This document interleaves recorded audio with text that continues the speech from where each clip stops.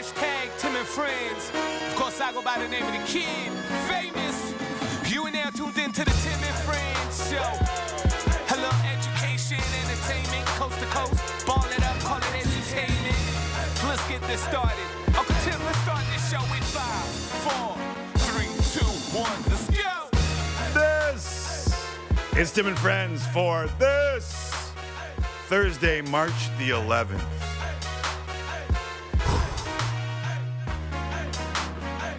(2021). It's been a long year. Hello, friends. I'm Tim McAuliffe, and we are coming to you live from the Sportsnet studios in downtown Toronto. Quick reminder, if you want to stick with us for the entire 2 hours, set the PVR or flip over to Sportsnet 360, home for the hardcore. We are an hour and a half on Sportsnet. Hockey Central takes over in that hour and a half, heading into the Pens and Sabres. And on Sportsnet 590 The Fan, my homie, here from the jump, you don't have to worry about any of that. But when you get home, we got sports for you. 2 hockey, 2 basketball, another one on Sportsnet now. Somewhere that life coach, Rowan S.N. Potts, is wondering what hit him and his turtleneck. But I digress. If you are new to the show, here's how it works. Uncle Timmy's got you off the top. And after that, I get by with a little help from my friends. We've had already 25 voices join the fray, thanks to an amazing crew and some very talented people around Sportsnet. But today we branch out of the building. Dave McMenamin of ESPN will join me in the opening hour. Our old friend Nick Kypreos is the contributor in the second hour, also dropping by. Sean McKenzie from Toronto ahead of the Leafs and Jets. Ryan Leslie in Calgary for Daryl Sutter's debut as the Flames host the Habs. And Buck Martinez on another interesting day at the park in Dunedin as the Bats awaken against the Tigers, at least. And as if that weren't enough, we'll introduce you to the hottest new segment on Tim and Friends called Smoke or Fire. Get it? Hottest? As I introduce you to the man in control of the social media accounts for the day, Jesse Rubinoff. Jesse, what are the friends saying today? No finger guns today. No finger guns. I'm going to leave them in the pockets. I'm kind of glad, to be honest. Well, I think it's a good I'm call. great today, but some of the friends are a little bit shook because the Duke Blue Devils doesn't look like they're going to be in the NCAA tournament, which begins next week. They had a positive COVID test, and they are out of the ACC tournament. Most thought they needed to win the tournament in order to get into the NCAA tournament. So Coach K and Duke, for the first time since 1996, Timmy, will not be in the NCAA tournament. So looks like the Duke Blue Devils could use the Cameron Crazies back in the arena for some support because let me ask you this. Rough year for them. If we put it on the poll, would more people, take the COVID aside, move that out of the equation, would more people be happy that Duke is out or unhappy that Duke is out? I mean, based on social media, and that's my job, I would say most people are probably happy that they're out. Right. Understood. And the only reason I say that is because in my grad grid at Senator O'Connor, you know, when they give you like most favorite moments, sports, acts, and they give you a pet peeve. One of mine was Duke because I grew up a UNLV fan. Right. But I digress. Listen, it is a jam-packed show, but as the great Christopher Wallace once said, first things first. First things first. Late scratch.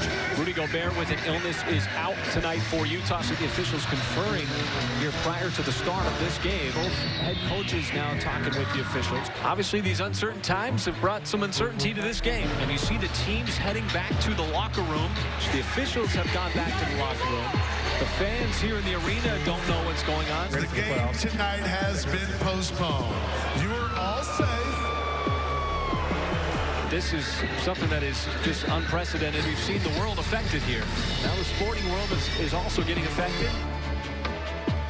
Amazingly, that was 1 year ago today, March 11th, 2020. Rudy Gobert returned a positive COVID test just moments before tip-off between the Jazz and the Thunder. It, of course, came 2 days after he touched all of the microphones at his media availability as a joke. Gobert's test result not only set off a chaotic pregame scene in Oklahoma City, but it also set off a chain of events that would shut down the entire sports world for months. It was a shocking moment, and for many, It was the moment that forced the wretched reality to set in.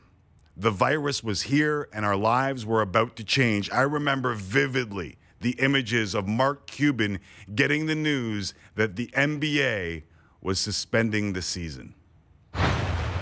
First reaction, we got the shot of you reacting on the phone and seeing it. First reaction and thought when you learned that the season's been suspended. This is crazy. This can't be true. I mean, it's not within the realm of possibilities. It seemed more like out of a movie than reality. Confusion reigned. The Raptors had played the Jazz just 2 nights earlier. Were any of them affected or infected? The Jets, Oilers playing on Wednesday night hockey during the intermission. The panel reacted to the news out of the NBA, and it was clear the NHL would be left with no choice either. It was a surreal night. I happened to be off work that week, but by the time Sid opened Thursday's show, virtually every major sports league in the world had announced that they were temporarily shutting down. I didn't step foot in this studio again until last week. But this isn't a woe are we. This isn't a hang our head. There have been enough of that for me.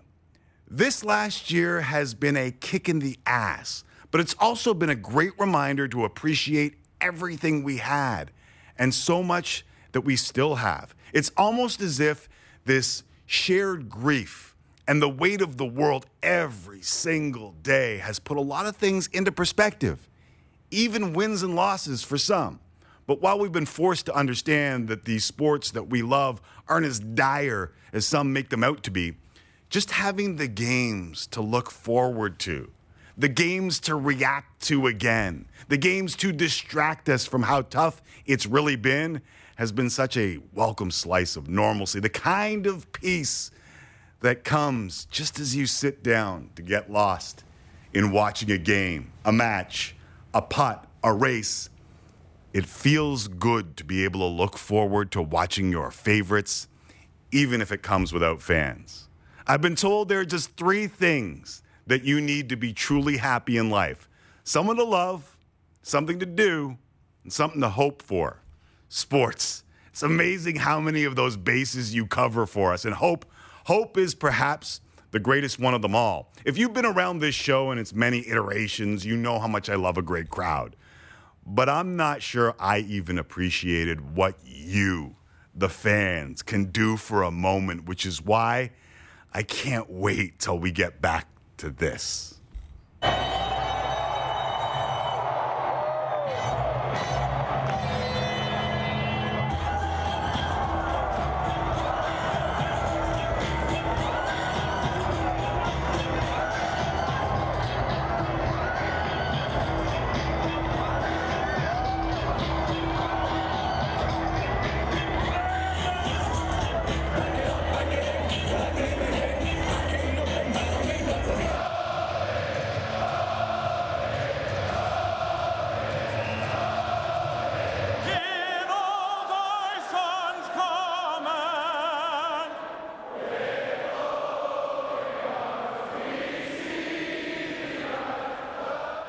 Think about it.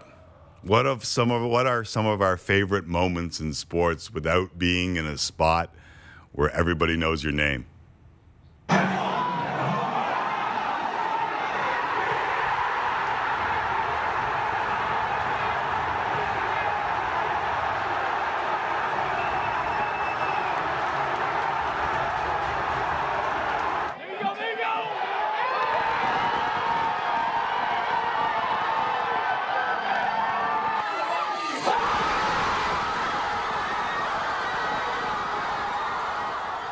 Which is why I will never again take for granted how much more amazing sports are when we hang on every single moment, sometimes waiting years for the payoff. Up with it again. He's on the ice with Iginla. Iginla scoping. Sidney Crosby, the golden goal. And Canada has once in a lifetime Olympic gold. 1-1 for Tyson. Batista with a drive. Deep left field. No doubt about it.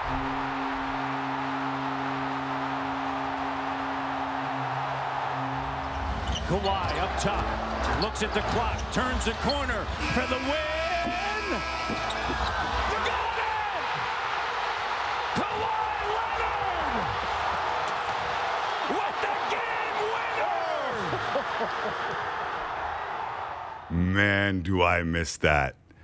But I've also come to appreciate just how cool it was to enjoy Raptors playoff games in Jurassic Park with my peoples. I don't think I will ever take for granted the chance to see Scott Oak with his people in the streets of Winnipeg or the stadiums of Winnipeg. I'll appreciate Rider Nation, the Red Patch Boys, and maybe even the Cameron Crazies. Man, even more than ever, I hope we all remember to have a little gratitude for the goosebumps we get when the Habs honor a legend. To hold a little more gratitude for getting to celebrate an Olympic gold with the whole bleeping country. And the absolute amazement at 2 million people showing up for a parade. So let's make a promise to each other to never let that gratitude go, to remember the anticipation of just walking to the game with friends or family and 10,000 others, to remember the smile that comes with giving a simple high five with some random at the game or in the bar. Hell, just laying out the game day food after inviting a couple of your friends over to enjoy the match. Or something as simple as being on a bus with a baby and a couple of Irish soccer fans. Twinkle, little star, how I wonder what you are. Up above the sky so high, like a diamond in the sky. Twinkle, twinkle, little star, how I wonder what you are. It's the immediate smile we all understand. And for many of us, the reason why we fell in love with sports to start. Yes, I miss all of that a lot, but often perspective is expensive.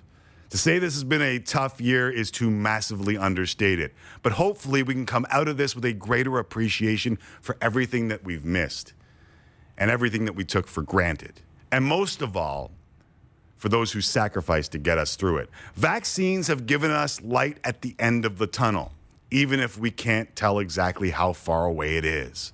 There is hope. Hope that this summer we'll have an Olympic Games, maybe a European Championship, and hope that we can sit in the sun and watch a baseball game with 30,000 of our closest friends. It may be just hope, but after the past year and all the trials and tribulations and loss, maybe being reminded of what matters most to all of us isn't such a bad idea after all. Because as Desmond Tutu once said, hope is being able to see that there is light despite all the darkness. First things first. I know my next guest has seen a couple of great crowds in his time. Our first friend of the show not only grew up in one of the most passionate sports cities in all of the world as a Philly kid, but I've been told he also went to school at the University of Limerick in Ireland. ESPN's Dave McMenamin joins me now. Dave, I'm not sure if you heard first things first, but I remember how amazing atmosphere was in sports. What's the greatest atmosphere that you remember for a game that you've been around in your lifetime?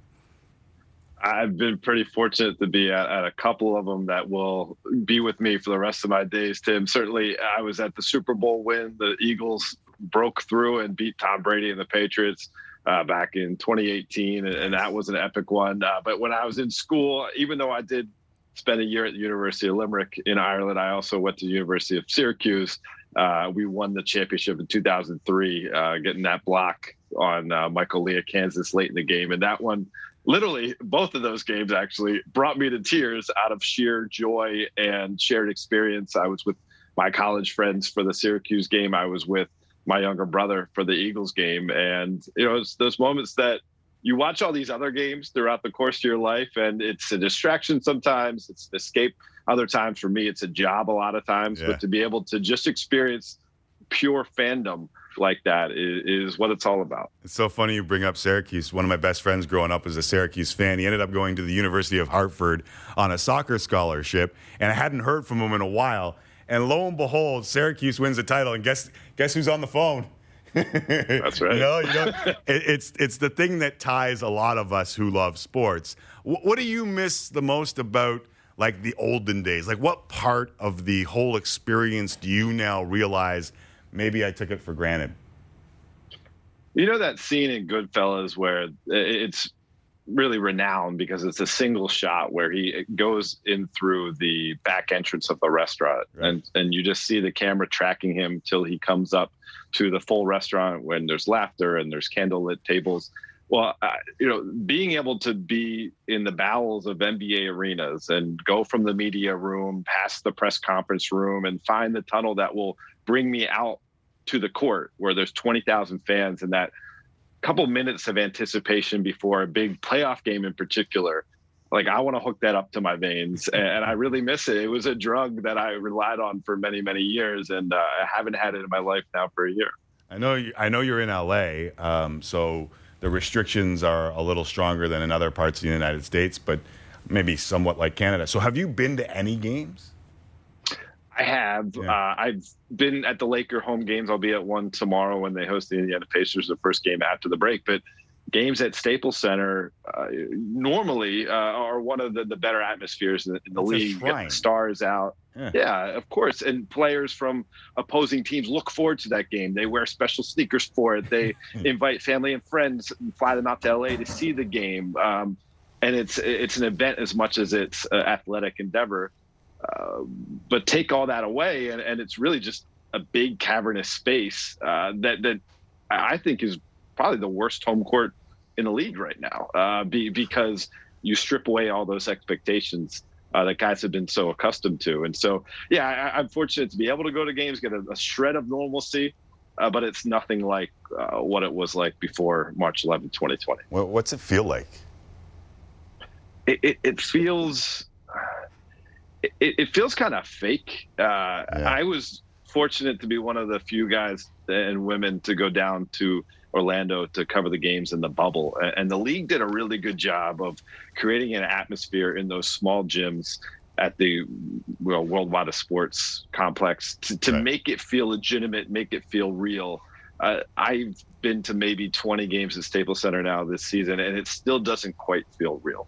I can't imagine it would, especially in a shrine like that where you're just, that darked out audience is a part of the lore of and who's sitting courtside is a part of the lore, all that stuff. I can imagine it. Hey, listen, there's been a lot of talk about Kyle Lowry's future in these parts.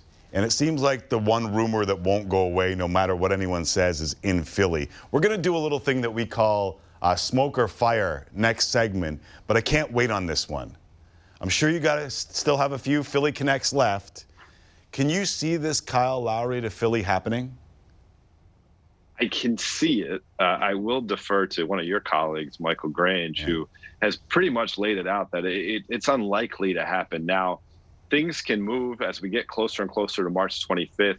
Initial phone calls that have occurred between Daryl Morey and Masai Ujiri, the terms and conditions could change, and that could change perspective. But if you're the Raptors and you recognize that you have the greatest player in franchise history, and you recognize that he's been able to adapt his game as he's gotten older, and it's not like he's going to fall off a cliff, aren't you going to be trying to do whatever you can to move forward and be the guy that re-signs him this summer, even if he is a free agent and even if it is slightly above market value? He's someone who's going to continue to build the program and be about what you're about. And so to me, unless there was a situation where he went to the Raptors and said, listen, I only have so many years left in me. I have that one wonderful championship experience. I just want a chance to experience that again.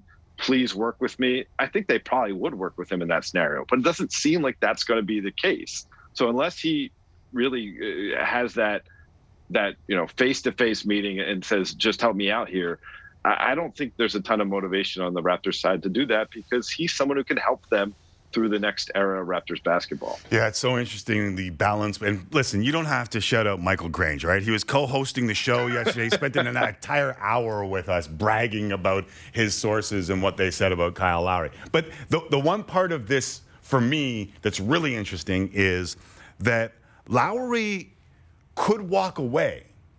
You get no assets, but you also have a pretty good young core and tons of cap space. So I could see it both ways, and I think that Masai Ujiri and Bobby Webster have put themselves in a wonderful position no matter what, because either they have Lowry and a little bit of cap space, or they don't have Lowry and they got a bleep load of cap space. Yeah, the last thing you want to do is just to trade them for assets that have multiple years left on their deal, and potentially they're not a right fit in year one. Well, then you're stuck in year two. Versus if he does walk, yes, you hate to see a guy who you beloved just leave and not get anything in return. But one, obviously, if he's doing that, he's following his heart and doing what's best for him and his family. And two, as you just mentioned, you can use that cap space and target someone specific to your program who you really, really want versus someone who just comes up in a trade call from an opposing GM. Dave McMenamin, ESPN, our first friend of the show on today's show. Dave, do you realize that you are currently in a 97-inch plasma TV? I hope my pores are doing okay. You're doing all right. We won't zoom in too close because, frankly, I know the feeling, my friend. Can you stick around for a couple segments here? Absolutely. Awesome. Dave McMenamin is going to remain there. To quote Masked Wolf, what you know about rolling down deep. We're about to find out with Dave McMenamin. We are also getting started on episode 4 of Tim and Friends right here on the Sportsnet family of channels. Hey, congratulations on selling your house. Atta boy. All right, man, it wasn't my house. I don't know what y'all talking about. If I'm here, I will retire the Toronto Raptors. Leon Draisaitl starts it off for the Oilers. And there's the zone with speed all the way to the net, and he scores! Absolutely embarrassing right now. Dropped it back. Draisaitl! Hat-trick goal! Frustrating and embarrassed right now. Messi. Oh, what a hit! Magnificent from Lionel Messi. I need you to hold on. Heaven is a place not too far away. We all know I should be the one to say we all make mistakes. Oh yeah, yeah. Midnight till morning. Call if you need somebody. I will be there for you.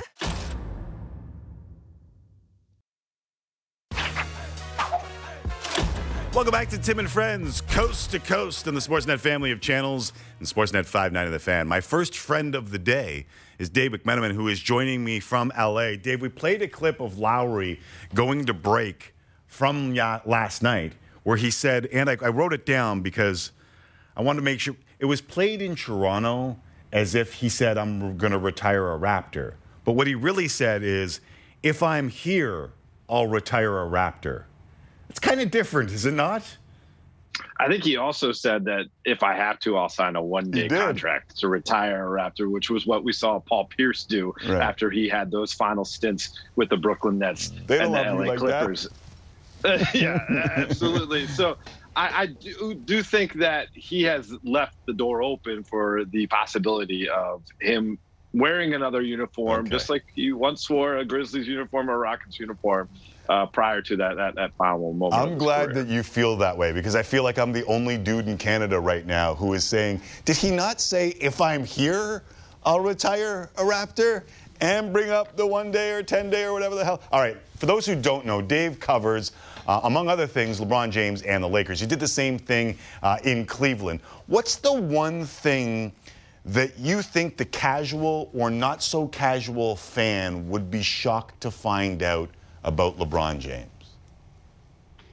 Man, Tim, I think part of the LeBron experience that no one quite has enough appreciation for is the level of detail that he still puts into his body to try to be at the top of his game in year 18, 36 years old. Now, we were down in the bubble, and obviously he stays in a very nice presidential suite down in the bubble. I'm in a regular hotel room, which I'm not complaining about. But down there, he had a hyperbaric chamber sent to Orlando so that he could sleep and maximize his rest with more oxygen entering into his body so that he could perform better in games. And does he need to do that? Does it even necessarily actually result in better physical performance? I'm not so sure.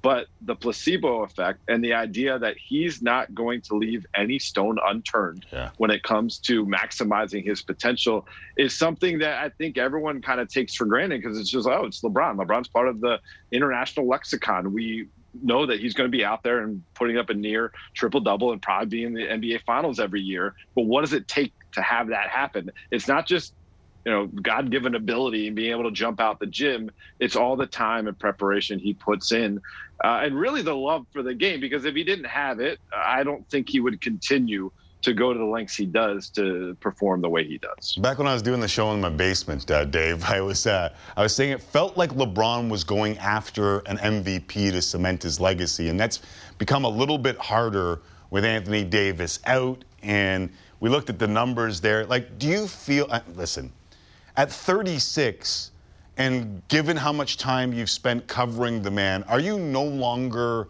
amazed by what he's able to do at 36? I'm still amazed when he really turns it on, and the hair trigger that he has that can turn him into Careful with the monster. Hair. Careful with the hair, right? When you paused on the hair, I was going to get upset, but whatever. I understand his quarrel. Well, there was the game he had in Cleveland earlier this year, and there was a couple hundred fans in the stands, and there was a Cavs executive sitting courtside. And when LeBron missed a buzzer beater to go from the third quarter to the fourth quarter, the Cavs executive got up a little bit out of his chair and cheered with a little too much emphasis for LeBron's liking. And LeBron just went out and completely destroyed the Cavs in the fourth quarter. They get 20 points. He couldn't miss. He was hitting shots from half court. And it was a regular season game in year 18 when he's 36 years old. Right. But he can turn it on when he needs to. Obviously, he saves that turning it on for the most part for the postseason, because when you're talking about legacy, it's all about stacking championships to try to catch the likes of Kareem Abdul-Jabbar and Michael Jordan, who, in my opinion, are the only two players in league history with a legitimate claim to be better than LeBron James at this point. But MVP can certainly help that conversation. I think there's been a bit of a revamp for his kind of command when it comes to the regular season since that first season in LA went so poorly, where he recognized that, hey, this could be taken away from me. A bad groin injury here could lead to other body breakdowns there. And I'm going to make sure I maximize the time I have. And it's been a completely different approach to the regular season since the start of last season. All right, one more on LeBron. He's made a career shocking people with decisions. Does he have any more shocks left in him? I think it just depends on what happens in the 2023 draft.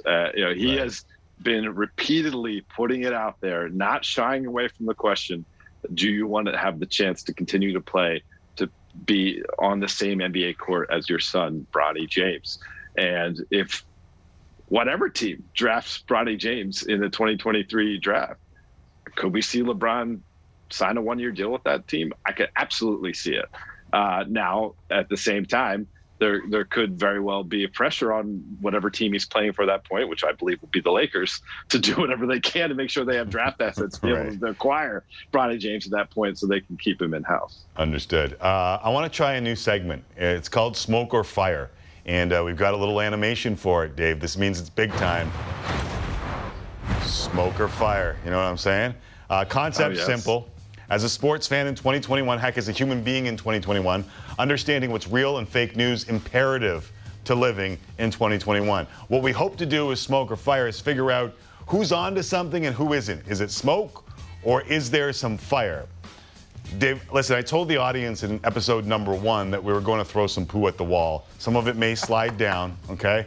I understand that.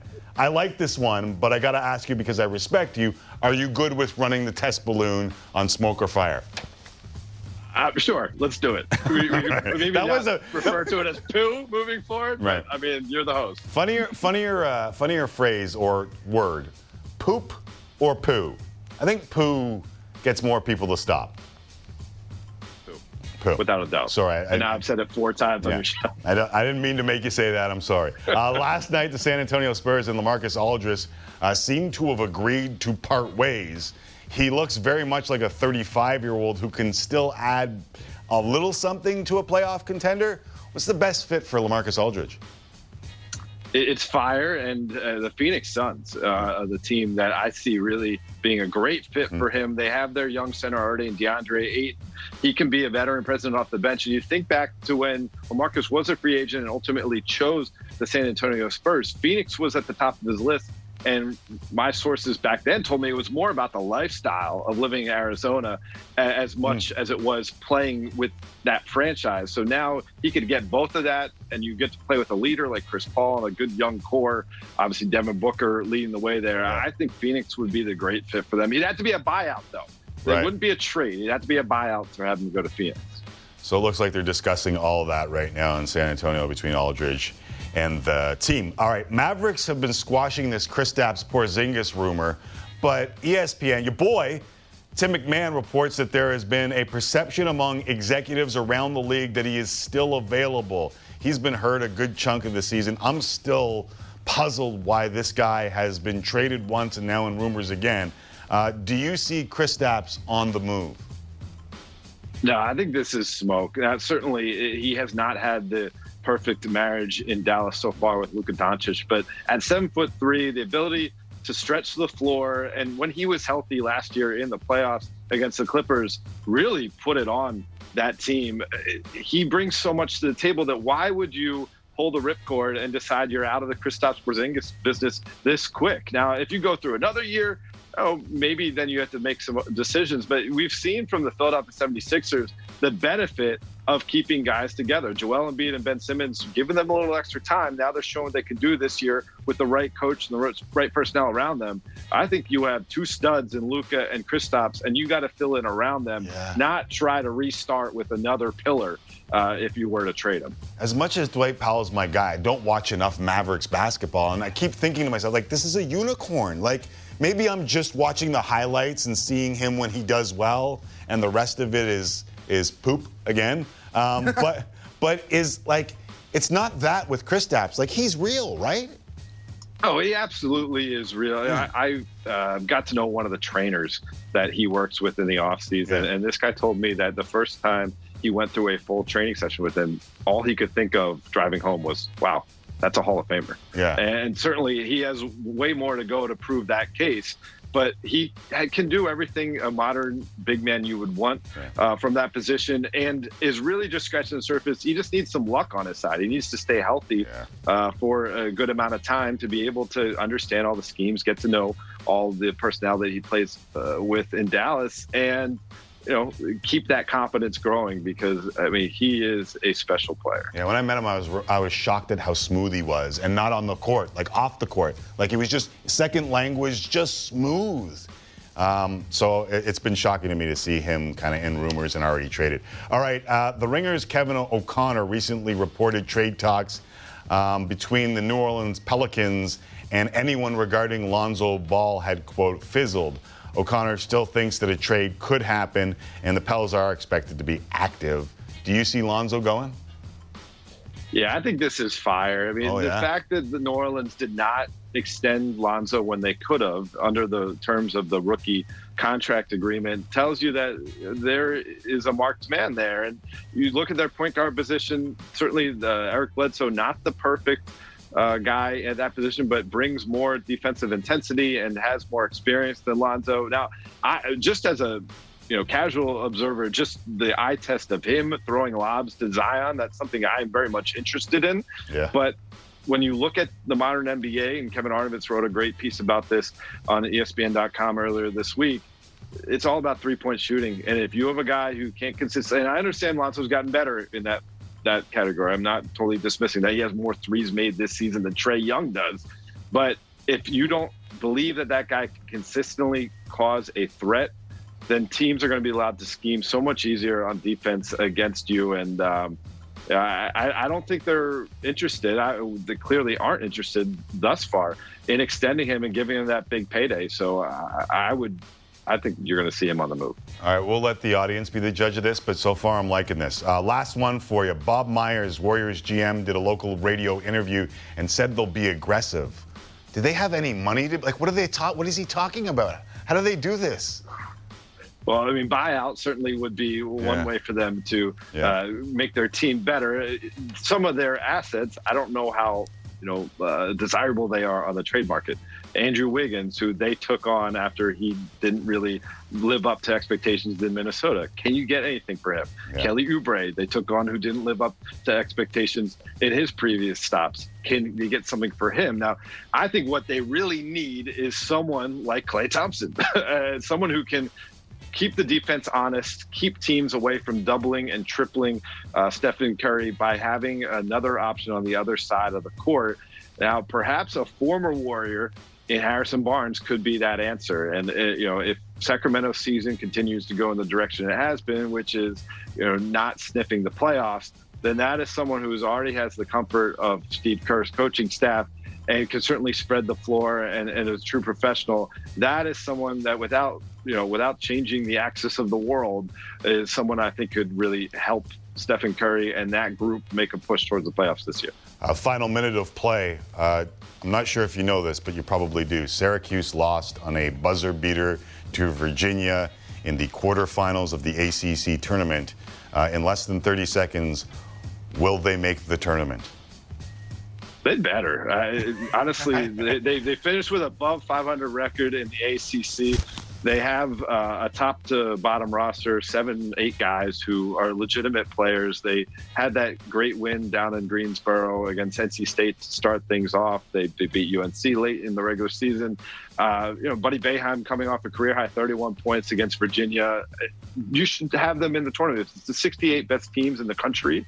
I don't think there's argument to keep Syracuse out of it. I don't love that every March I feel like we're on the bubble. But look what happens when you sneak us in. We make a Final Four in like 2016. Come on. Committee, make it happen. You told me they made you cry. That is a completely biased opinion that you fed us at the end of Smoke or Fire, but I appreciate it nonetheless. Thanks, Dave. This was fun. Will you do it again, or will you run for your life like Patrick Mahomes did in the Super Bowl? I mean, he ran, but still, got the pass off, right? So I'll do it anytime. Hey, call me up. Let's do it. Appreciate it. Thank you very much for doing this. Thanks, Tim. There is Dave McMenamin from his home in Los Angeles, California. Still to come, Nick Kypreos on all things hockey. And a little birdie told me non-hockey too. Plus, George Springer is already doing George Springer things for the Jays in spring training. Vladdy went deep. Alejandro Kirk went deep. The Blue Jays boner grows. We'll enter the bubble and go to Dunedin as Tim and Friends continues. At least I think, after that last comment.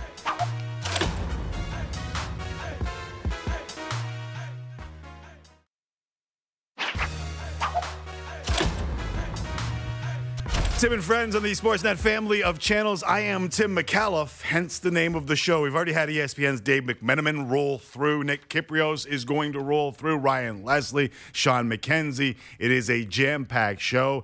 And allow me to reintroduce our Dean of Social. His name is Jesse Rubinoff, and he joins me now. What are the folks saying on the social media? Well, they're saying a lot about the opening monologue. I don't know if you're trying to make me cry, make the viewers cry, but there was a lot of emotion into that one. So why don't we have a look at what the viewers said. Danielle writes in, that was the best reflection of the past year that I have heard all day. Nice. Obviously a significant day in the calendar right now. So Timmy, kudos for that. Awesome. I honestly I've seen too many of the we all have seen too much of the negativity. Yeah. We've all gone through it for the last year. Mm-hmm. And the one thing early on, and I went deep early on all this ish. The one thing that I made a promise to myself was stay positive. It's not what we read all these quotes all of our lives, right? Like you get them on Instagram. Mm-hmm. Your dad tells you about them when you're a kid. Your mom says, "Hey, do you remember when blank said blank?" And you just kind of pack it in the back. And then I realized, oh, dear God, these are why we heard all of these things. 100%. When we were growing up, or when we went to school, or when you listened to the wise man in your neighborhood, or the wise woman in your neighborhood. So I was like, I I didn't want this to be another negative thing. It's easy to be negative. Yeah. And obviously it seems like hopefully we're turning the corner. Vaccines around the corner.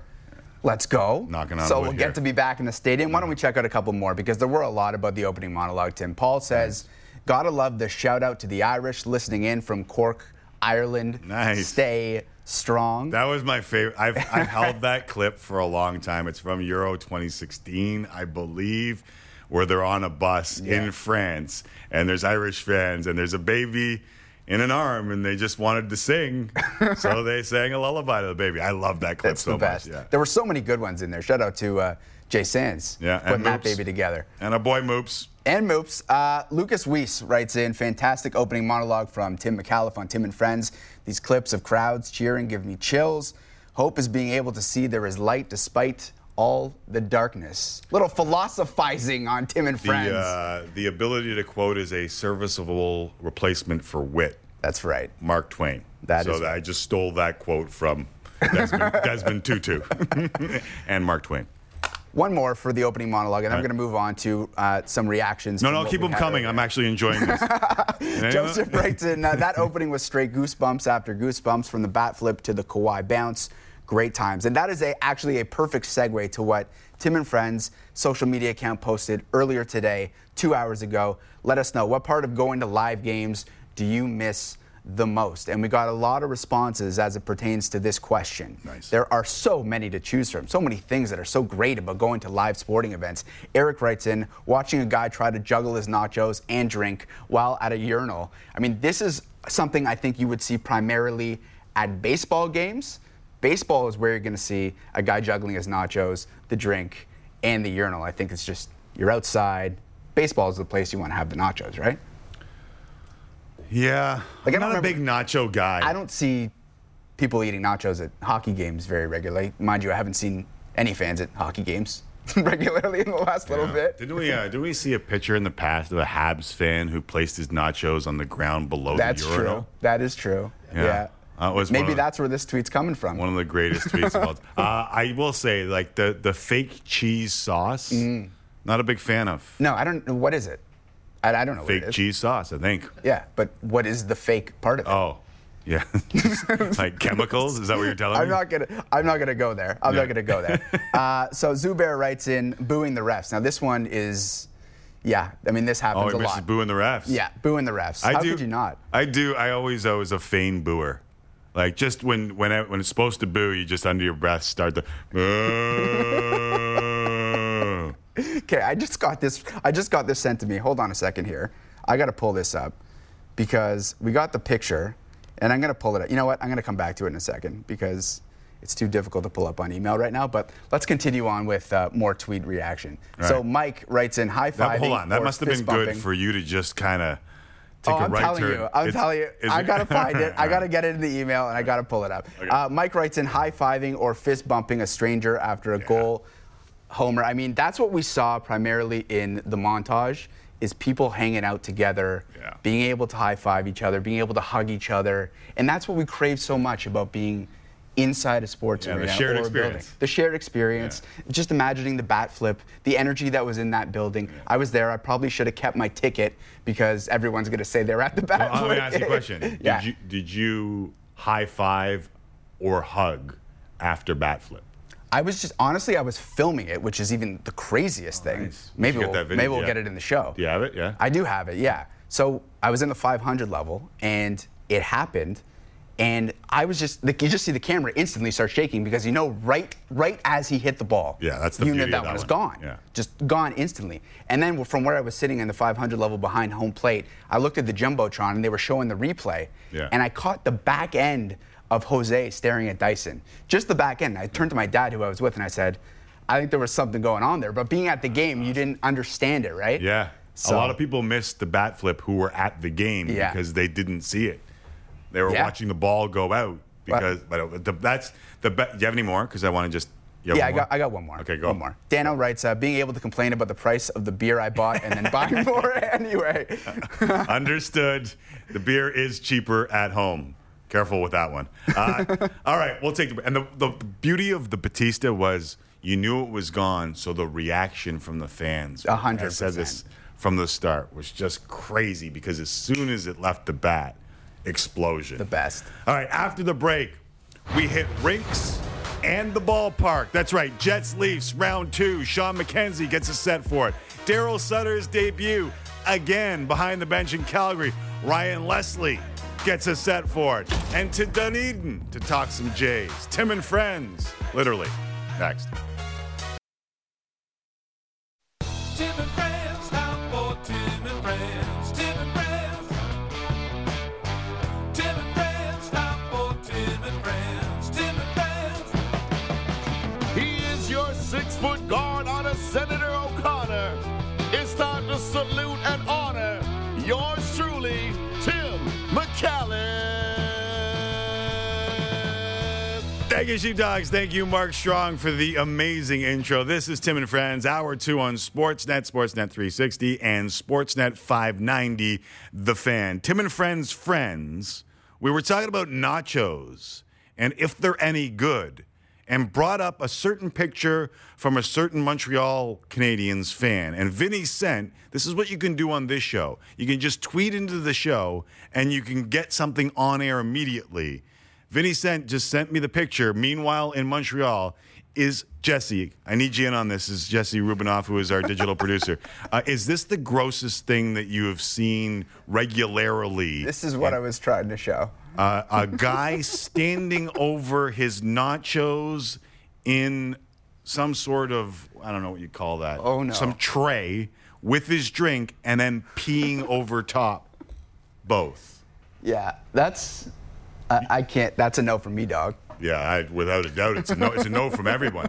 You better have a steady stream, Mr. Weber. You better have a steady stream. All right, let's move on, please. That's one of the most disgusting things I've seen in a long time. Agreed. Nick Kiprios will join, and I said poop like 4 times in the opening segment. Nick Kiprios will join me as the contributor in the second hour, I hope. Plus Buck Martinez from Dunedin to talk some Jays. We'll get to highlights from their game against the Tigers shortly. The bats were going. But first, time for Inside the Lines, brought to you by Sports Interaction, Canada's odds maker. 19 plus. Please play responsibly. 10 games in the show tonight. The Leafs minus 205. So they're minus 205 favorites at home despite losing 3 straight. Panthers slight favorites on the road in Columbus. The Bruins minus 190 at home to the Rangers. Over under 5.5. Blackhawks plus 125. Dogs against the Stars in Dallas. And a coin flip between the Canadiens and Flames in Calgary. Kind of leading Calgary on this one. Sutter's debut, second half of back-to-backs with travel for the Habs.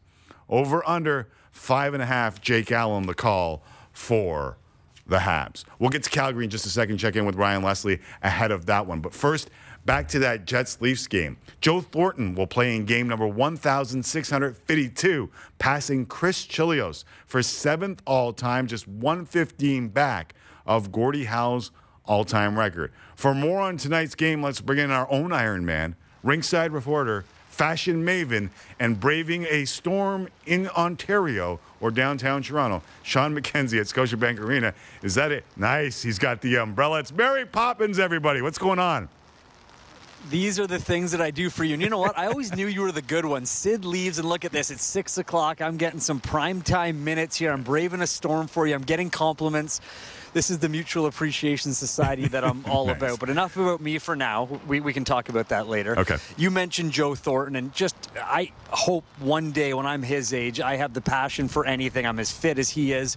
And you hear the stories about Joe Thornton. You hear his teammates talk about him. And, from afar, it's entertaining, it's interesting. But until you really cover this team day to day and you really get a feel for what the guy's all about, you don't really know how intense he is. And I say intense in a way that's different than maybe we think of normal intensity. And why is this all important? Well, this morning it was an optional morning skate for the Maple Leafs, and there was very few guys out there. One of the first guys to step on, of course, was Jumbo Joe Thornton. And how does that affect the team? Like I mentioned, why is that important? Well, Alex Kerfoot mentioned it. Sheldon Keefe mentioned it. Joe Thornton mentioned it himself, that when a team goes through a stretch where you lose a couple games like the Leafs do, they're kind of searching for their game. They're coming off a road trip they're not too happy about. It's having guys like Joe Thornton around. It's having that passion, that lightness that really really helps them. That being said, though, you talked about the Jets and just how good they are. You have to give this team credit. Tuesday night, they go down to the Maple Leafs. We've seen a lot of teams fold in that situation. They didn't. So the Leafs are in tough. They may be the top team in the North, but like many people suspect, the Jets are the team that could give them the hardest push for that top spot. Sean McKenzie joining me from Scotiabank Arena, where his right hand is getting a workout because the umbrella is blowing right now. On this Storm. Is core strength. Trending in Canada, and now we see what. Are you good? Like, if you got to go, homie, go. Like, I'm not going to stop you from...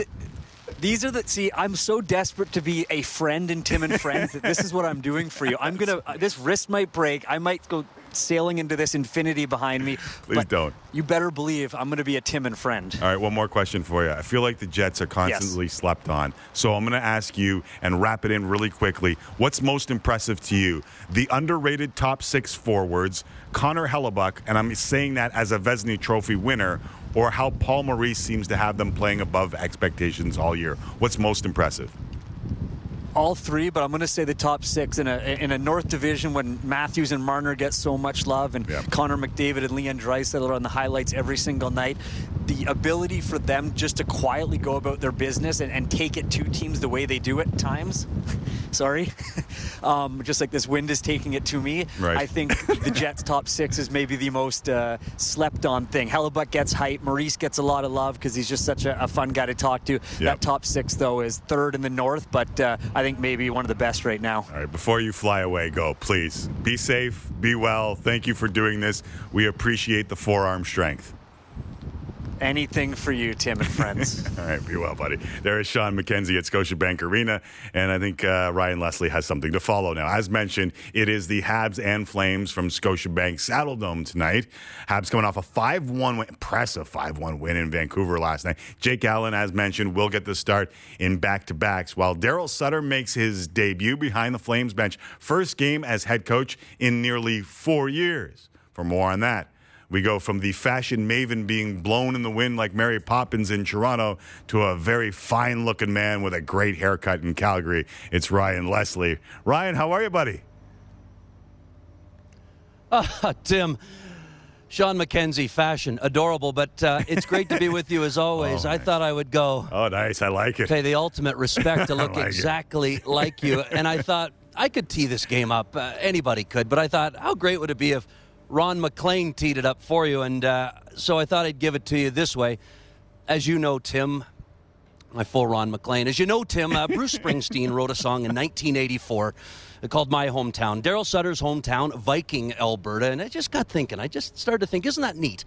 You know, there was a line in that song, My Hometown, called Foreman Says These Jobs Are Going, Boys, and we don't know if they're coming back. And we didn't know if Daryl was coming back.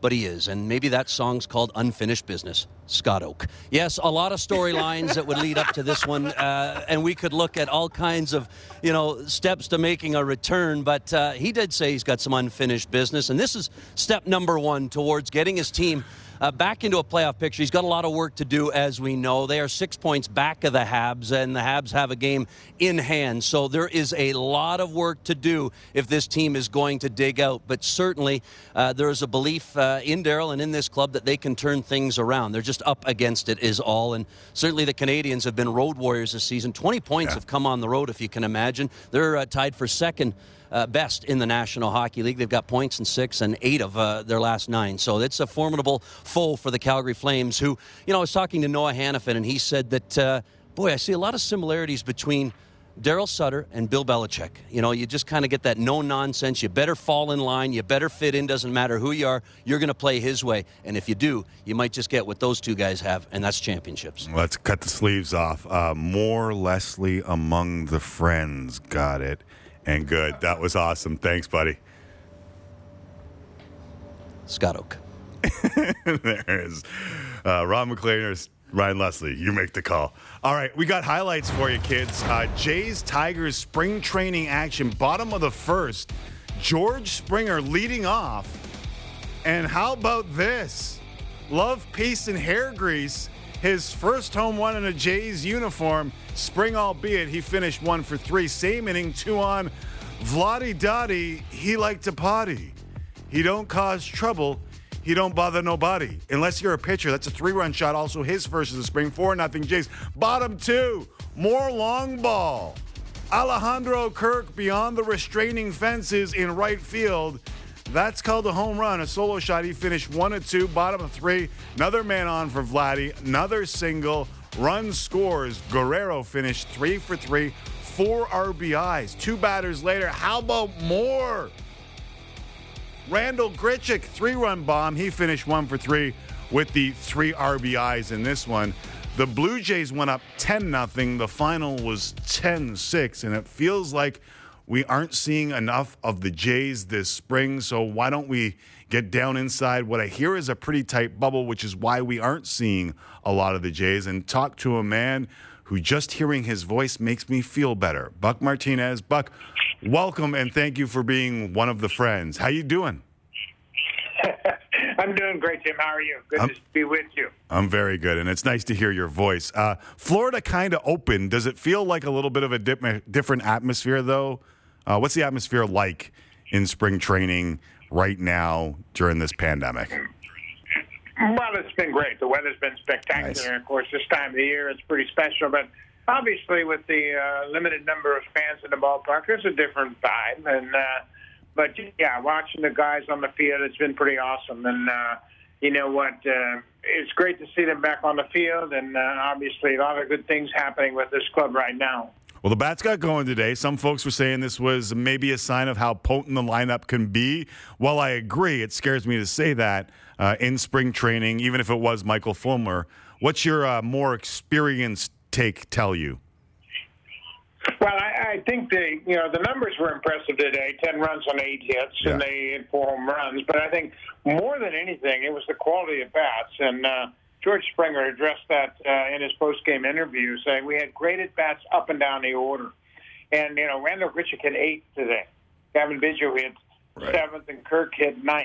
I mean, that's a pretty good long lineup if you think about what these guys have done in the past. And, I just think that George Springer hitting the top of the order does so many good things for you. I mean, immediately, first at-bat, Blue Jays have a 1-0 lead. And then you got Simeon, Bichette, Hernandez, Tellez, Guerrero, Biggio. It's a pretty good lineup. And when you look at this team, I think offense is going to be good. I don't know that it's going to be a record-breaking offense just yet, but I certainly think it has the potential to be a very well-balanced lineup, even though it's a little bit right-handed. But with Grichuk hitting down in the order, and you kind of forget about him, and all of a sudden he jumps up and hits a long home run today. So, 2 things happened today I think that were really good. Bo didn't get any hits, but he walked and scored. Gavin didn't get any hits, but he walked and scored. Right. And that's going to be the balance and the signature of this team. Get on base and let the next guy do it. Okay, yesterday I had a chat with Canada talking about the starting rotation. And while a lot of us would have liked to see maybe another arm or a name that in that rotation, there is a part of me that just wants to see what the Jays have. Where do you land on this when it comes to the starting rotation? Well, I think the starting rotation, and he had spring training, but I'm watching the quality of pitches I'm seeing from Robbie Ray and Steven Matz. And they're throwing very, very good quality pitches, and they're mixing their pitches well, and they're throwing a lot of strikes. And this has been an issue with them in the past. But, I've said this time and time again, I love Pete Walker. I think he's one of the best pitching coaches in the game. And he's identified some mechanical adjustments, and both of these lefties have made those. So now the big, the elephant in the room right now is whether or not Nate Pearson is going to make it in time and pitch. And then, of course, we still don't know what he is in the major league level. He just hasn't had the ability to stay healthy or pitch much in the big leagues yet. So we all think he's going to be good, but how good can he be, and how healthy can he be, and when can he start pitching this year? He's going to throw again this weekend off the mound. So that'll give us a pretty good idea of what the rest of the spring looks like for Nate Pearson. But, I would have liked to see another veteran starter come in for sure. But they couldn't get it done, so we'll have to see what this group can provide. It just feels right. Buck, thanks for doing this. Great to hear your voice, and I don't say that to many dudes, but it fits. Thank you. I appreciate it. Good to be with you, and before you know it, we'll be singing the praises of this team for real. Yes. Buck Martinez, thank you. There is Buck in Dunedin where he's following the Blue Jays, and it just feels like the good weather is coming when you hear the voice of Buck Martinez talking Blue Jays baseball. Before we get to break, Holly Green tweeted into the show about the picture that we showed from Vinny Cent and Montreal and a guy urinating over a tray of nachos and a drink. And all Holly said was, I bet they were his wife's nachos. Time for a break. On the other side, we call on an old friend as Nick Kypreos joins the fray for the rest of the show. We'll get his take on the North Division, ESPN's NHL broadcast deal. Plus, I've been told that Kipper is fired up about a couple things outside hockey. We'll see what they are. Next on Tim and Old Friends.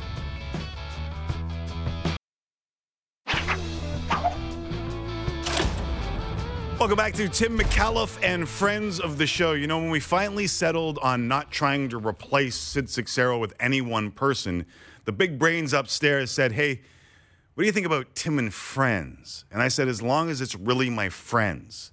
So Glocksy, get ready, kid. But our next guest fits the bill as well. You may have heard this before, but in coming over from the Score, a lot of folks around here looked at Sid and I as a couple of kids coming in from Double-A. Nick Kypreos was never that dude, and his acceptance, along with the boys from Hockey Central at noon, was massive, even if it was just to jump on, chirp us, or tell us we were dead wrong, maybe even try a little poutine soda. Ladies and gentlemen, the second contributor of the day from just up the street, Nick Kypreos, everybody. And I'm so thankful that you went Tim and Friends. Tim and Bob, Tim and Marge would have frozen me right out. Right. I am now qualified under the Friends umbrella. Nice. I heard today, first off, do you remember trying the poutine soda? The soda. Sid had a drink of poutine soda. And I have a soundboard button for his reaction. And when you heard his reaction to the drinking of the soda pop, you came running into the studio and said, I got to try. I remember. This was Cicero's reaction, by the way. Oh, it tastes like a fart. and Kemper is like, all right, let me go in there and try and see how bad this was. And it truly was. So you kind of remember this. No, definitely I do. And as it's been kind of well documented, I hope in the last year I've been in the beverage business, and now we're starting to sample new flavors. We've got a peach tea coming out very soon this spring, but I'll keep that one in mind. I don't think so. We got to let Sid know. Yeah, I don't think so. Does he talk to you anymore now that he's a morning star? Listen, it's a clean break, Kipper. It was a clean break. We both moved on our separate ways. We're going to give about 6 months to let it breathe. And when it comes to Cicero, you really got to let it breathe because you got to air some things out. So I think we're on 6 months here. Can you believe? So hold on. Let me get this straight. In 6 months, he's crawling back. Right? He might be crawling back because he's tired. What was the one segment I caught? Do you have what it bakes? No. And I'm telling you, if Sid is not 275 by July, I'll be shocked. But hold on. I don't know if you've noticed this. Our group chat on Tim and Friends was saying they're making him exercise every morning. That might offset the 275, and that might drive him back in less than 6 months. I think I saw a clip of him crawling on the floor. So is that part of it? That's probably exactly what it's from.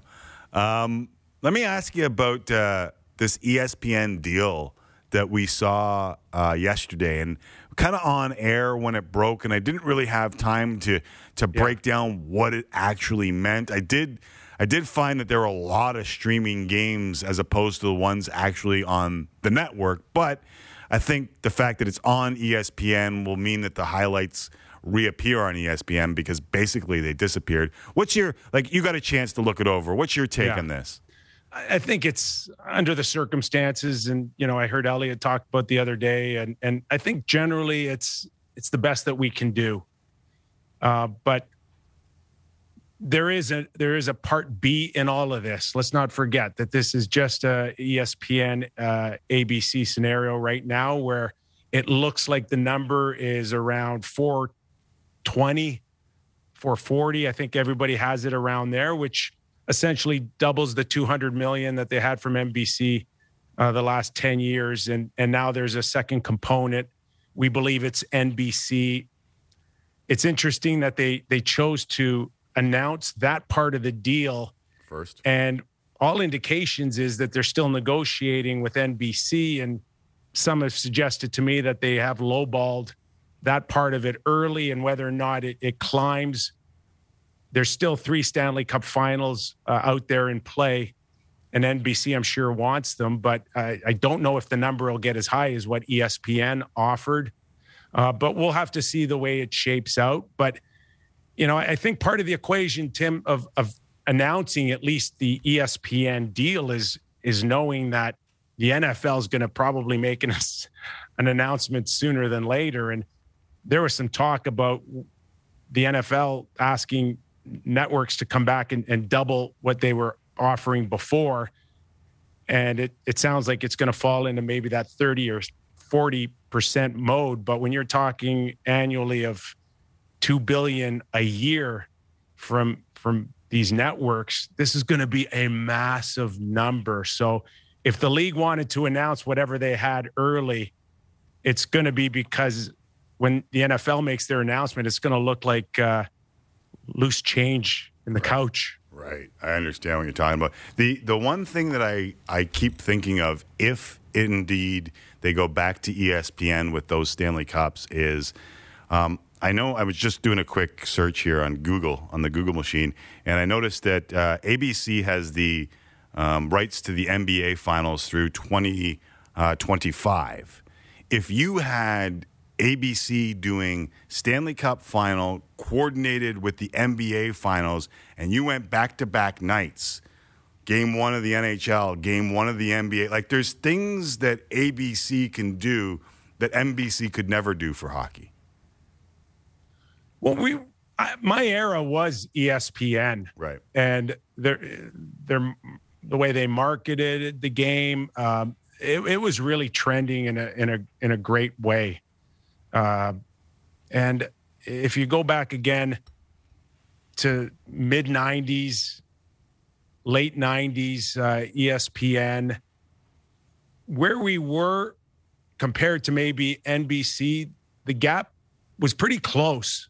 And everybody now famously talks about Sports Illustrated having that famous cover, right. Why the NHL's hot, why the NBA is not, after we won the Stanley Cup in New York. Yeah. And the gap wasn't that much bigger. Like even if you go look at Michael Jordan's salary compared to, Wayne Gretzky's, it wasn't that far off. And then what happened in the last 20 years, NBA, NFL, they all went to another level. And I get it. It's not America's sport, hockey, but that gap is huge right now. And just like we mentioned, it's now up to the challenge of the league. And, once this U.S. deal is completed, and you hope that it's still closer to $700 or $800 million a year, I'm not sure if it can get there, but it's the best that we can do. But we got to find other ways to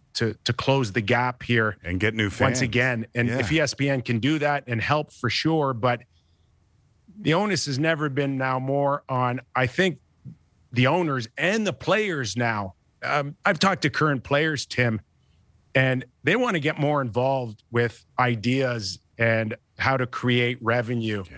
Yeah. In my day, you'd have an off day, you go for the liquid lunch and you crawl home at 2 a.m. These guys, they think differently now. They've got some business savvy. They got some ideas on how to grow the game, how to create revenue. You watch in the next little while, you're going to hear a lot more about players wanting to find ways now to create revenue. And that's the only way. The league has to get aggressive here, because we do know that American television can carry a lot for NFL, NBA, and Major League Baseball, but we're not at that point. And this deal will not move the needle for the next 4 years. Flat cap. Players owe a lot of money. They got to get aggressive. They got to get aggressive, Kipper. And this is like, we've been talking about this for years, and all the leagues did this where they put their games in prime time, 9 p.m. Eastern start times for the championship because they could maximize TV ratings now. Man, I don't know. Your kids are a little bit older than my kids, but my son loves sports and watches none of it on TV. He watches it on YouTube when he wants, whenever the hell he wants, and the clips that he wants. Like this on-demand world, and the more sports keep going away from feeding those youngsters something, anything, the more trouble they're going to be in, and we're seeing it now. Like Sid and I used to argue about 9 p.m. starts. He's like, well, you maximize television ratings. I'm like, yeah, and a kid goes to bed and never sees it. Like, you need to get those kids onto the game. And I don't know if streaming does that. What are you saying? You didn't stay up for Vancouver, Montreal, 11 p.m. Eastern? Right. You missed that one? Yeah. There's got to be ways that you can still monetize even if they're not sticking around for 3 straight hours. And that's the challenge. Maybe we'll, if you want, we'll get into this cryptocurrency and where you think it's heading, where I think it's heading, where the players, I'm hearing players are already buying some of this stuff up. Current NHL players they've dived into it. We got to get going here, Kipper. We got a hard out, but we will come back on the other side if you'll stick around with us, will you? Absolutely. Awesome. Nick Kypreos sticking around. We'll send you to Hockey Central on Sportsnet, but we will continue for the final half hour with Nick Kypreos on Sportsnet 360 and Sportsnet 590 The Fan. Back in 60. Stay with us. Tim and Friends on Sportsnet 360, Sportsnet 590 The Fan. The friend for the second hour, is Nick Kypreos, an old friend right here on Tim and Sid. You were talking about the cryptocurrency. We were talking yesterday about NBA Top Shot, who is using this blockchain technology to make money. And I don't know if you heard this, but the PA and the league get a percentage of every sale of these things. And is that what you were talking about? Yeah, and it's almost experimental. Yeah. Trust me, nobody really knows where it was. And good on the NBA. They just seem to be the leaders in a lot of things these days where they're not scared to take a swing at something. But we are talking a very small percentage. And the numbers that you start hearing, Tim, out there in the $600,000 or $200,000 for LeBron James dunk is only a fraction of what they're bringing in off of it. I think it was like 5% that the National Basketball Players Association and the NBA kind of negotiated off of. What you're hearing now is all the cash coming in off the secondary market where they're not tapping into it because nobody really knew the numbers that we're looking at. So, whether you're the NHL now or Major League Baseball or the other ones, you're watching this stuff closely. There's still some that believe that it may be a bubble. It may burst. It may move off of it. But I don't know, in this pandemic, man, it really seems like someone kind of struck a nerve here in terms of trading cards, digital trading cards. Yeah. I don't know if it's going to go away anytime soon. But, again, if you're the NHL right now, get in. You got to start getting involved real quickly with some of these tech companies because you don't want to be on the outside looking in. No, you don't want to be reactive. You want to be proactive always. Listen, we're going to get to smoke or fire because you are still an insider and one of the best in the business, and we tried it on basketball, worked pretty well. So I want to do it with hockey as well. But I want to talk about tonight's games. Are you worried at all about the Buds after 3 consecutive regulation losses? No, not at all. In fact, they need something like this because, regular season is supposed to be a dress rehearsal where you go through your hiccups, you learn from them, and you hope to be able to battle the adversity when you need it the most in the playoffs. So not a bad thing. Even with a 3-game losing streak, this is the best team and the deepest team, I think, in the North Division. And I think even the Winnipeg Jets would assume that they're not right there at that level yet, and they may not be. They may have to try to find a way to beat the Leafs if they do see them in the playoffs, either a physical play to rise to another occasion or Hellebuck starts stealing consistent games like Columbus did against the Leafs in the bubble last season. So overall, I think I'm a believer that there's two things that I like about the Leafs moving forward here is that there seems to be a likability there that we haven't seen in the past. Yeah. And that's with the game breakers and maybe Joe Thornton, maybe Wayne Simmons brought that in, but they seem to genuinely have some fun. They care about each other. And that's usually a recipe for success. The other thing too, is that their style of play is so much better than I've seen in a long time. And analytics, probably don't want to admit this, but they've turned themselves in at most times they need it the most into a dump and chase team. Like, yes, puck possession. And when they have it, they take it like Zach Hyman did the other night. Yep. But when they don't, they're not turning the puck over like we've seen in the past. That's been at a minimal. And I give Sheldon Keefe a lot of credit because they do look, even when they're not at their peak A game, that they can find now different ways to win. But we'll see if teams really start to challenge them physically, what level they get to. But I'm okay with what I see so far out of the Leafs. Nick Kypreos joining us from the Kypreos Estates here in Toronto. Last one on tonight's games. Are you surprised that the Flames went with Daryl Sutter?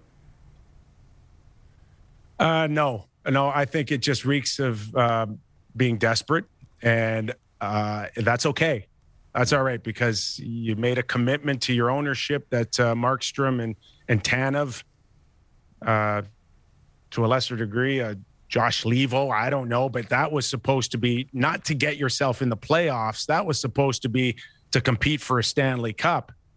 But there are still some issues in that room for whatever reason, and whether or not you believe that you can win with Johnny Hockey or Monahan still being the front guys to get it done, that may have to come in an off season. But right now, they are desperate, and Daryl Sutter is the one guy that can still bring enough old school in to rattle them. The question is, what's Johnny Hockey do when Daryl starts challenging? Does he roll his eyes or does he find a way?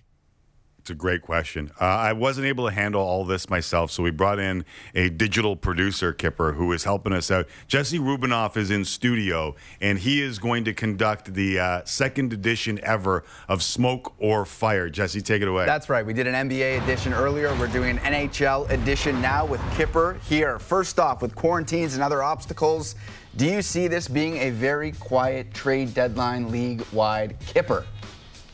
Yeah, I do. I don't believe that we're going to see any action, minimal action maybe out of Canadian teams because I don't see Vancouver or Calgary mailing it in anytime soon. And so I don't think we're going to see much within the division in Canada.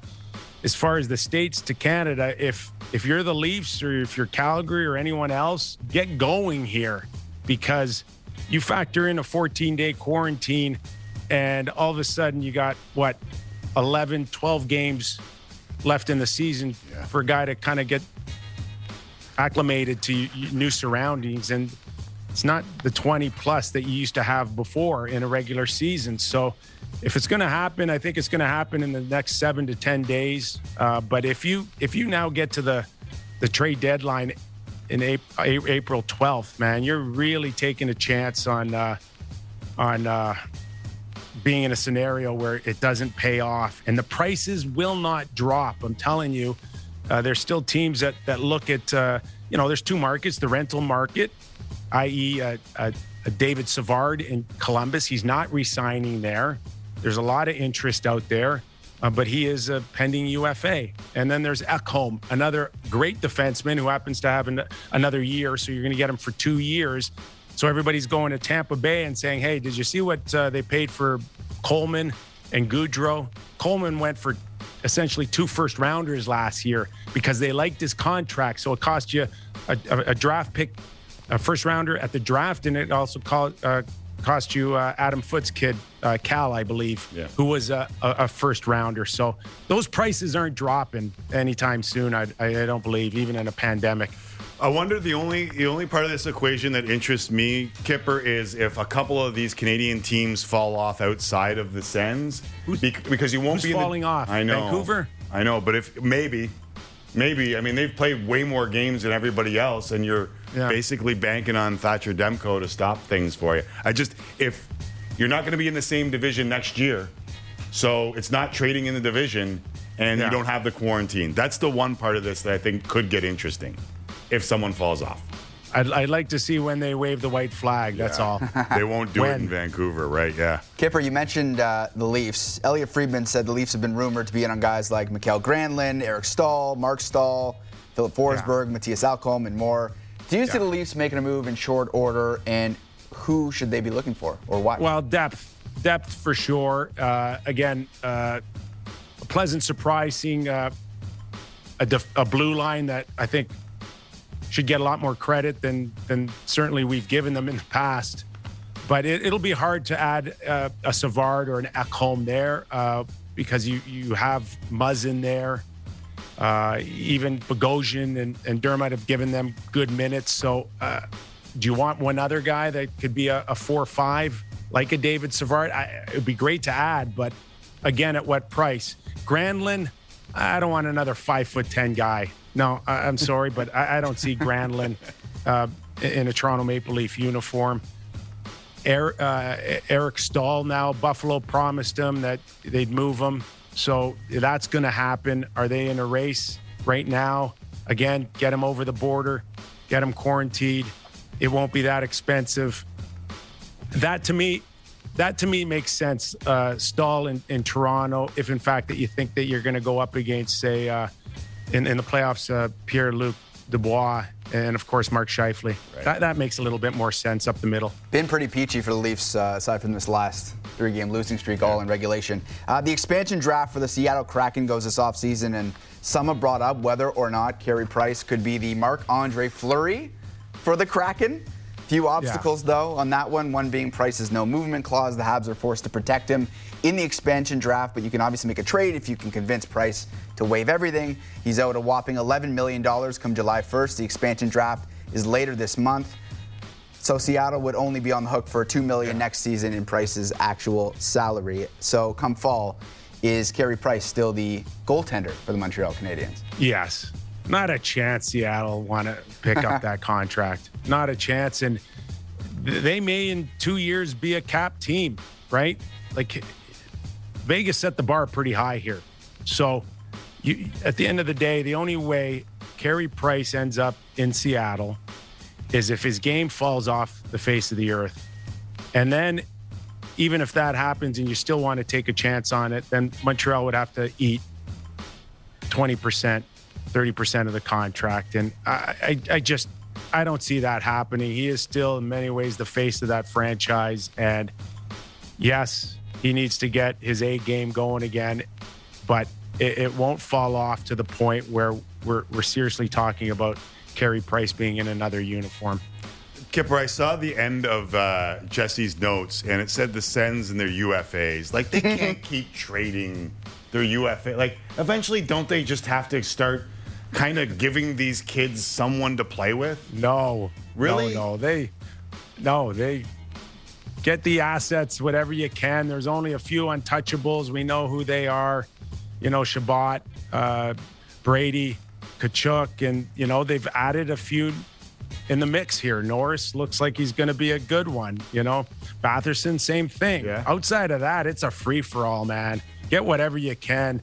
Yard sale. You don't have to give DJ a chance to give these guys, like, the next step. Like, I just feel like maybe re-sign somebody. I know it's crazy, Eugene, but how about keeping a guy? You know, believe it or not, even a guy like Goodbranson, there's teams that want him. Yeah. Now, do you wait now for a little while and then possibly get a third or fourth rounder for him? But those are the type of moves that you're going to have. Other than that, not a heck of a lot of value. But the Stetzels and the young kids that I just mentioned, that's the core. Right. Everybody else, just Academy Award seat fillers, man. In, out, Kramer in, Kramer out. I got you, buddy. All right. Can you stick around for last call? Absolutely. All right. That does it for Smoke or Fire. Thank you, Jesse Rubinoff. Thank you. Round number 2, we are done. Kipper, hanging around for last call. We'll have a round. Jesse, myself, and Kipper. Next.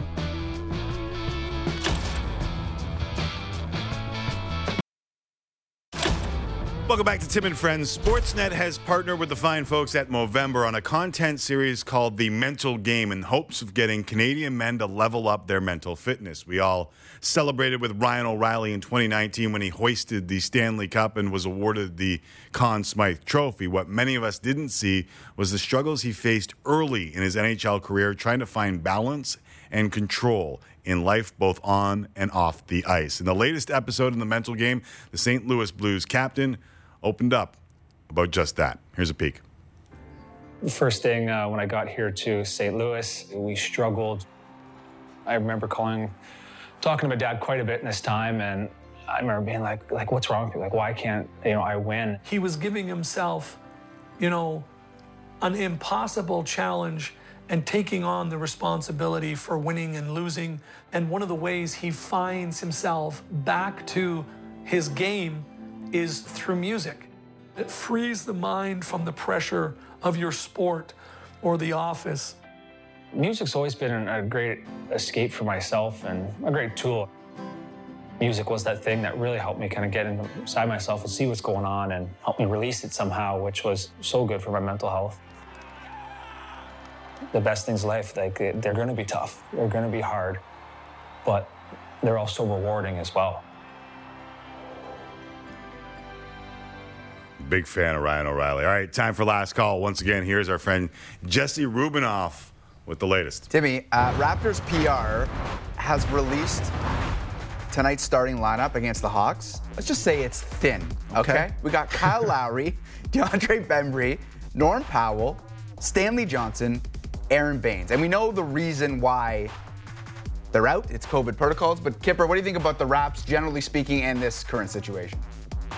Well, I'm looking forward to the helicopters over Kyle Lowry's house in the next few We're weeks. not doing that this time. Oh, no. We are, because he's that big of a star. So I hope they find a way. But, I look at the Raptors, even with a championship, it's still hard, I think, to compete, with going back to maybe your hometown in Philadelphia or being in a market that doesn't have to go through 12 minutes of hockey highlights before you get to your NBA highlights. You were part of that train, buddy. You were part of that train. Yeah. But it's still, even with their championship a short while ago, it's still hard to keep, it's a market that's still hard to have guys necessarily say that's where I want to be. And I thought maybe we could have a shot at the Greek Freak, but that didn't happen. But they didn't get me involved in the negotiations, man. I would have had him on the Danforth like that. Right. Mark Spears came on here and said he could be on the Danforth or he could be in Greece. He could actually go to Greece.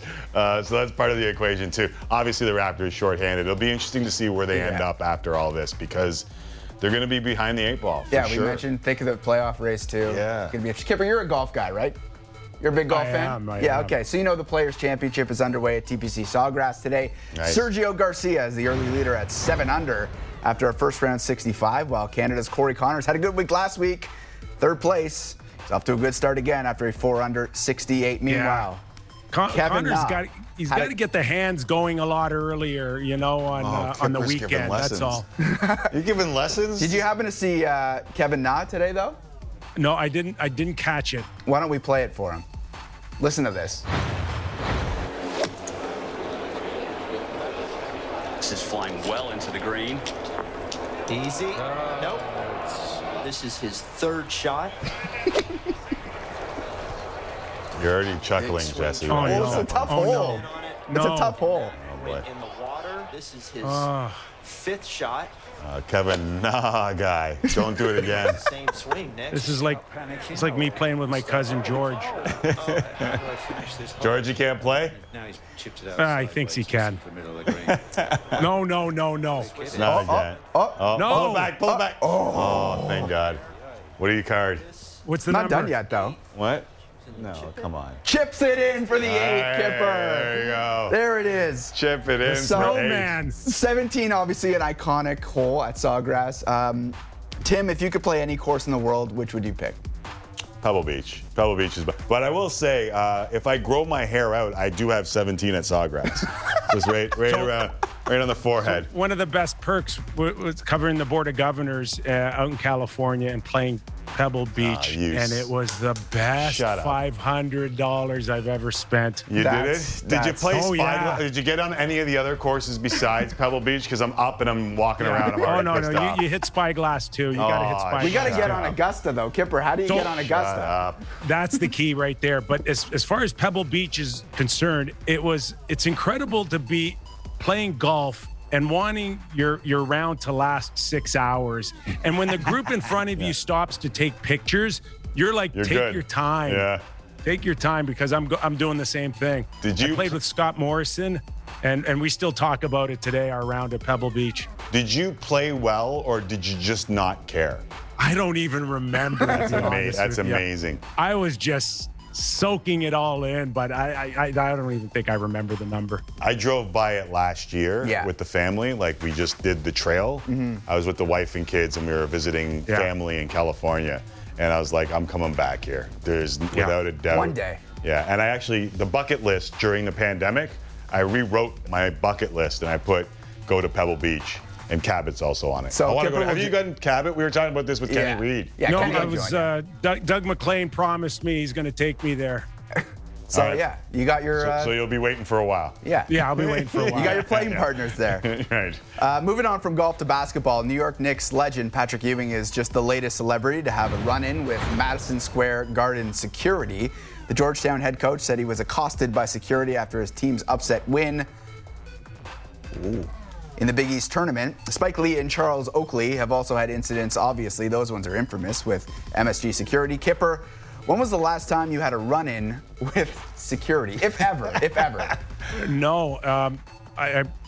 When I wrote my book, I had to make sure that I told the story when Michael Jordan came back off of baseball for the first time back as a Chicago Bull in Madison Square Gardens in the double nickel, right? And 55 points, and the security would fold us chairs just right beside their bench. So my experience with Madison Square Garden security is a little different. So hold on, you were courtside on a chair that the security put out for you to see Jordan go for 55. Yes. And the best part was watching him coach the last few minutes for the win. We're counting up the experiences here. Like I'm starting. I don't know if I'm going to have you back, Kipper. You're starting to piss me off here. You're going to have another experience. Every question, there's another one. That's awesome. All right. Veteran running back Mark Ingram has signed a one-year, $3 million deal with the Houston Texans. The three-time Pro Bowler spent the last 2 seasons with the Ravens, where he established himself as one of the best hype men in the league, no doubt. He didn't want to hold out for the XFL, CFL offer. Come see me. I'm right here in Beemore outside the bank. If you got an issue with that, come see me. I'm about that. Big trust. Woo woo. Lamar Jackson in the flesh. Yes, sir. Big trust. Big trust. See, that's a video that's going to sell now. For $400. It'll be a top shot. Okay, so the Texans are desperate to keep Deshaun Watson, who was asked to be traded. Tim, do you think Ingram can convince him to stay? No. I think a running back would help him. And Ingram was not a running back last year.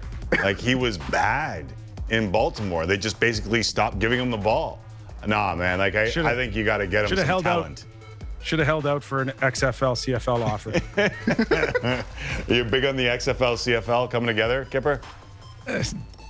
What do we say? Desperate times, desperate measures. Yeah, without a doubt. Go explore it all you want, but I don't know where it leads. No, me either. It's like a half-baked idea. They were talking about talking. My God. Tim, all right. Tim, the oven's not even on. No, yeah, it's not even half-baked. Yeah. Hey, buddy, thanks for doing this. We really appreciate it. My pleasure, man. Appreciate it. Thanks, Jess. Nick Kypreos, definitely one of the friends. We'll do it more often. Thanks for watching. Back tomorrow. Sarah Nurse, Mark Spears, Best of the Week. Thanks to Dave McMenamin, Nick Kypreos, Buck Martinez, Sean McKenzie, and Ron McLean / Ryan Leslie.